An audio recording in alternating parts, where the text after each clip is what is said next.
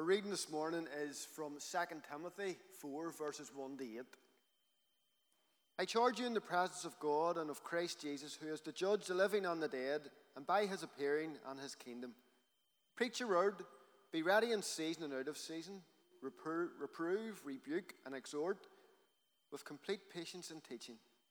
For the time is coming when people will not endure sound teaching, but have itching ears they will accumulate for themselves, teaching to suit their own passions, and will turn away from listening to the truth and wander off into myths. As for you, always be sober-minded, endure suffering, do the work of an evangelist, fulfill your ministry. For I am already been poured out as a drink offering, and the time of my departure has come. I have fought the good fight, I have finished the race, I have kept the faith.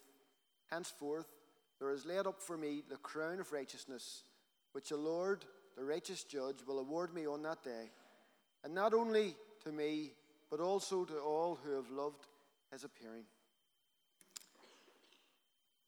2 Timothy is the second of two letters that Paul wrote to Timothy, a young church leader. The first was written around AD 64, around 30 years after the death and resurrection of Jesus. And then 2 Timothy was written about 2 to 3 years later. Paul wrote 2 Timothy from his prison cell in Rome, just before his own execution. As he wrote this, he knew that his own life was coming to an end. So as you can guess, this letter was personal, contained much reflection, wisdom, and advice. Although this letter was written to a church leader, it is so relevant to each and every Christian here today. Chapter 4 begins with this verse. I charge you in the presence of God and of Christ Jesus, who is to judge the living and the dead, and by the appearing of his kingdom. I sat down a week ago to start this sermon. I opened my study Bible, and 4 hours later, I was still in verse 1 and hadn't written the word. A good preacher could do a full sermon series in this one verse. As I read this verse over and over again, the first thing that struck me was the one who is coming to judge both the living and the dead is the same wee cute baby whose birthday we all celebrated this week on Christmas Day. The same wee cute baby we all sing about lying in a manger.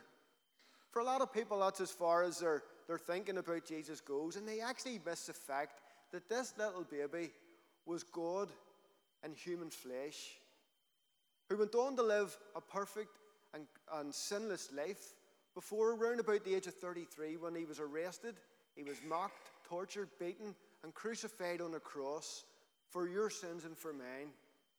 And on the third day he rose again, defeating death, and he's now seated in the place of honour at God's right hand in the heavenly realms, waiting for the time when it is right for him to return again.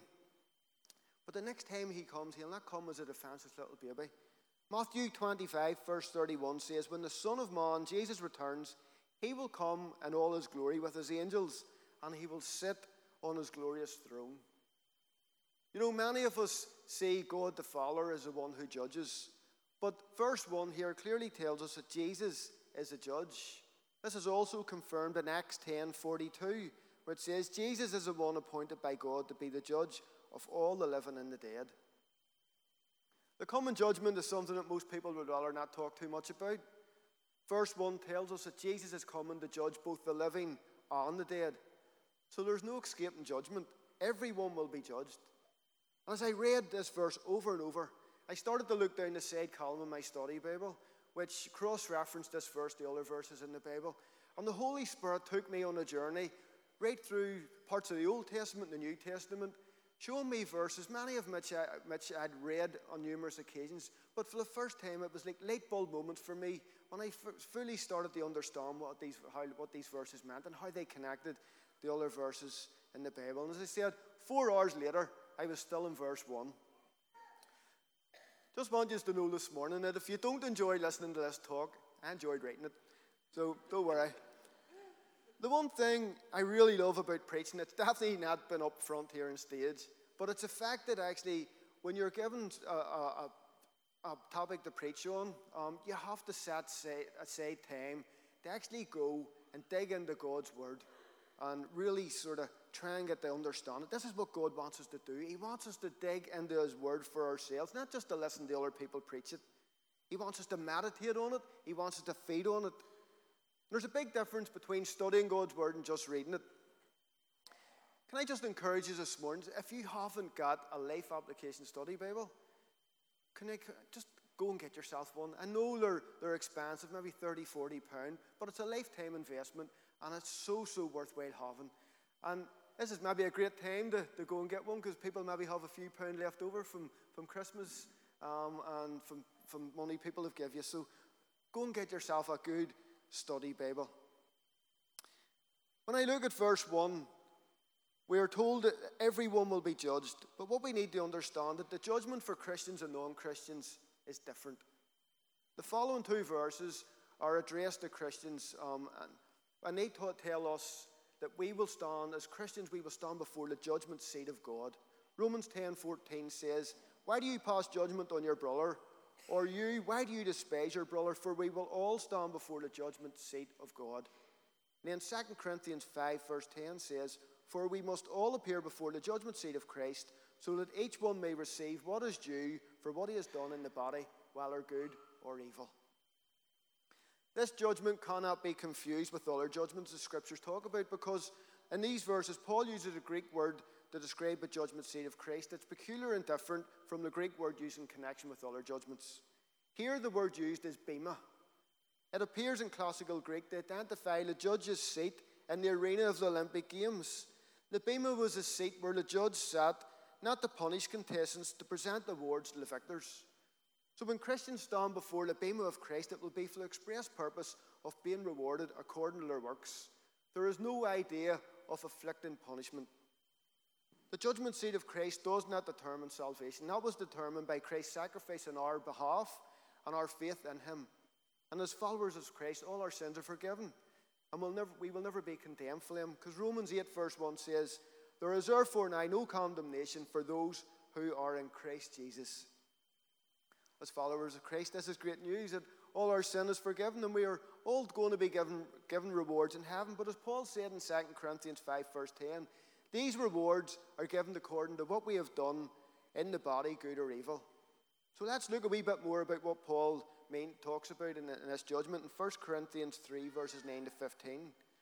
"For we are God's workers, you are God's field, you are God's building. Because of God's grace to me, I have laid the foundation like an expert builder. Now others are building on it. But whoever is building on this foundation must be very careful. For no one can lay any foundation other than the one we already have, Jesus Christ. Anyone who builds on that foundation may use a variety of materials: gold, silver, jewels, wood, hay, or straw. But on Judgment Day, fire will reveal what kind of work the builder has done. The fire will show if a person's work has any value. If the work survives, that builder will receive a reward. But if the work is burned up, the builder will suffer great loss. The builder will be saved, but like someone barely escaping through a wall of flames." So Paul tells us that we are God's workers. And this happens from the moment we give our lives to Christ. Some people have this idea that once you say the sinner's prayer, that everything's all sorted and you can go and do whatever you want. But the Scriptures clearly tell us that we are not saved by works, but we are saved for works. James puts it like this, and I'm reading this from the Message version, James 2, 16 to 18. "Dear friends, do you think you'll get anywhere in this if you learn all the right words but never do anything? Does merely talking about faith indicate that a person really has it? For instance, you come upon an old friend dressed in rags and half-starved and say, 'Good morning, friend, be clothed in Christ, be filled with the Holy Spirit,' and walk off without providing so much as a coat or a cup of soup. Where does that get you? Isn't it obvious that God talk without God acts is outrageous nonsense? I can already hear one of you agreeing by saying, 'Sounds good. You take care of the faith department, I'll handle the works department.' Not so fast. You can no more show me your works apart from your faith than I can show you my faith apart from my works. Faith and works, works and faith, fit together hand in glove." Now, I don't know about you, but the idea of standing in front of a holy God with all my thoughts, words, deeds, and actions laid before me, bare, while Jesus is looking me in the face, scares a living daylights out of me. When I stand in front of the judgment seat of Christ, I don't want Jesus to say to me, "You have been saved," like someone barely escaping through a wall of flames. I want him to look me in the face and say the words from Matthew 25:23. "Well done, my good and faithful servant. You have been faithful over a little. I will set you over much. Enter into the joy of your master. I think these are the words that we all want to hear.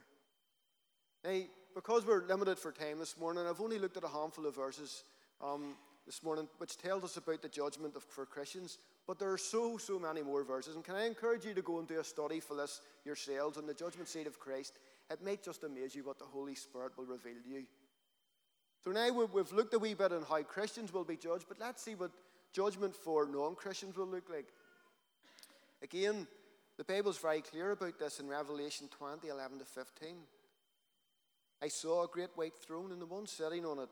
The earth and sky fled from his presence, but they found no place to hide. I saw the dead, both great and small, standing before God's throne. And the books were opened, including the book of life. And the dead were judged according to what they had done, as recorded in the books. The sea gave up its dead, and the death and the grave gave up their dead. And all were judged according to their deeds. Then death and the grave were thrown into the lake of fire. This lake of fire is the second death, and anyone whose name was not found recorded in the book of life was thrown into the lake of fire. This is scary stuff, isn't it? The Apostle John wrote the book of Revelation, and the one he saw sitting on the white throne is Jesus. And the dead who are standing before his throne are all those past and present who are spiritually dead. That means everyone who has not accepted Jesus as their Lord and Saviour. This judgment sounds really harsh, and many will question how a loving God can throw people into a lake of fire. But here's the truth. God did not create hell for people. He created hell for the devil and his demons. God wants us all to be saved. He loves us so much that he sent his Son to die on a cross for us, to pay the price for our sins, that whoever accepts him and believes in him will not perish, but have everlasting life. See, we have all been given free will to make a choice for ourselves, whether to accept Jesus or not. Jesus is clear that if you choose to reject him, whether you realize it or not, you're actually siding with the devil. I'm going to read this. This is the Message translation again, and it's Matthew 12, verse 30. It says, "This is war. There is no neutral ground. If you're not on my side, you're the enemy.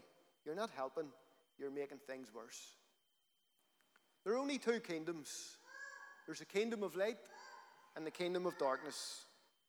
If you're not with Jesus in the kingdom of light, then the only other place you can be is in the kingdom of darkness. Satan's kingdom. Scripture tells us that Satan is the prince of this world in which we live. And if we follow the ways of this world, then we are rejecting the ways of Jesus. But when you give your life to Jesus, immediately you enter from the kingdom of darkness into the kingdom of light. Your name is written in the book of life.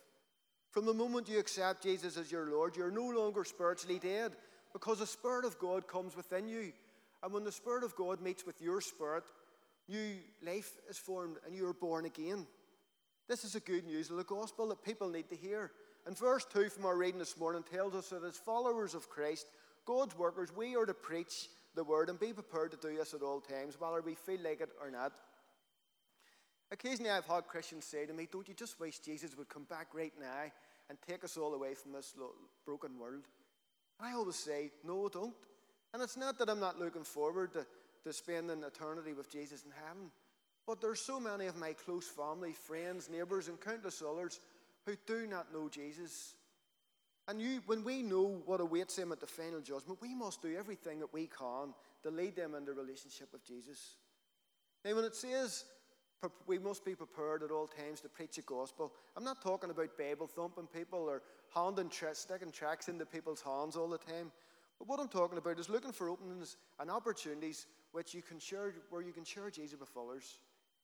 You see, as Paul said, if Jesus is the foundation on which you build your life, the more time you spend with him, the more you get to know him, the more you will want to tell others about him. And believe me, he will give you many opportunities in which to do this. A simple way in the next few weeks that we can all reach out to our family, friends, and neighbours and colleagues is by inviting them along to our next Alpha course. Just simply lift an invitation on your way out this morning. They're sitting in the welcome desk. Give it to them and just pray about it. If they say no, don't worry about it. Just keep praying and never give up. Just remember that all we can do is point people towards Jesus. And if they reject him, that is their own choice. There's nothing that we can do about it.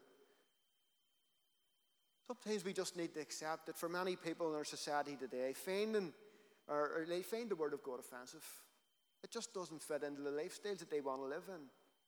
Verses 3 to 4 in our reading tells us this: For a time is coming when people will no longer listen to sound and wholesome teaching.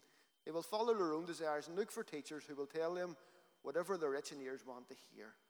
They will reject the truth and chase after myths. My Bible commentary says this: You can see this today, everywhere today, from liberal churches to university campuses. People claiming to have a little bit more enlightenment than what the dusty old Bible has to say. People claiming to improve on God's word. Such people have several things in common. Number one, they do not tolerate the truth. They have no interest or respect for absolute truth or any standard of judgment. Number two, they retract truth for sensationalism. They want truth that fits their situation and makes sense for them.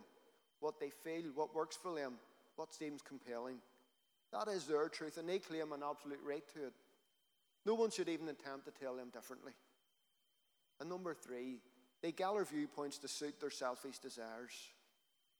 And the reason false teachers have a following is because they are twisting the truth and telling people whatever their itching ears want to hear. Deuteronomy 4 verse 2 says, You shall not add to the word that I command you, nor take from it, that you may keep the commandments of the Lord your God, I command you. We need to be aware that the devil is devious, cunning, and the prince of lies, and will do everything he can to keep people from knowing the truth. Because as Jesus said in John 8 verse 32, that knowing the truth will set you free.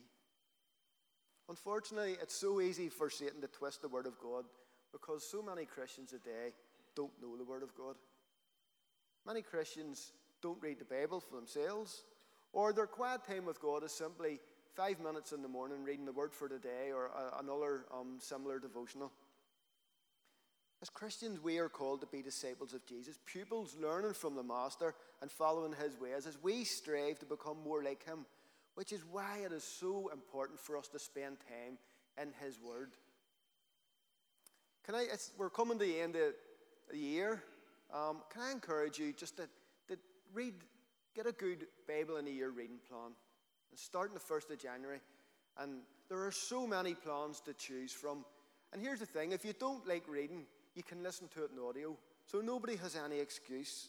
And if you're struggling to find a good plan, come and speak to me or David or Karen or one of the team, and we'll help you find a good plan.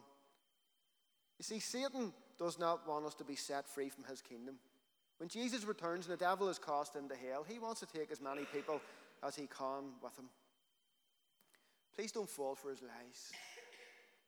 When the time comes for you to stand before Jesus in judgment, please make sure that you'll be standing before the judgment seat of Christ, waiting on your rewards, and not before the great white throne, discovering that your name is not in the book of life. If you haven't accepted Jesus as your Lord and Savior, why not do it this morning and enter into the new year 2020 as a new creation in Christ? If you want to take that step this morning, I'm just going to say a simple prayer. And all you have to do is just say these words and hand your life over to him and enter from the kingdom of darkness and into the kingdom of light. Everyone, just close your eyes. And if that's you this morning, just simply say this prayer. Jesus, when I stand before you to be judged, I want to stand before you as a sinner forgiven. I am sorry for the things I have done wrong and for trying to live life my way and not yours. I thank you for dying on the cross for me so that I can be forgiven and set free. Today I want to enter into your kingdom, the kingdom of light. I accept you as my Lord and Savior and ask you to come into my life by your Holy Spirit. In Jesus' name I pray.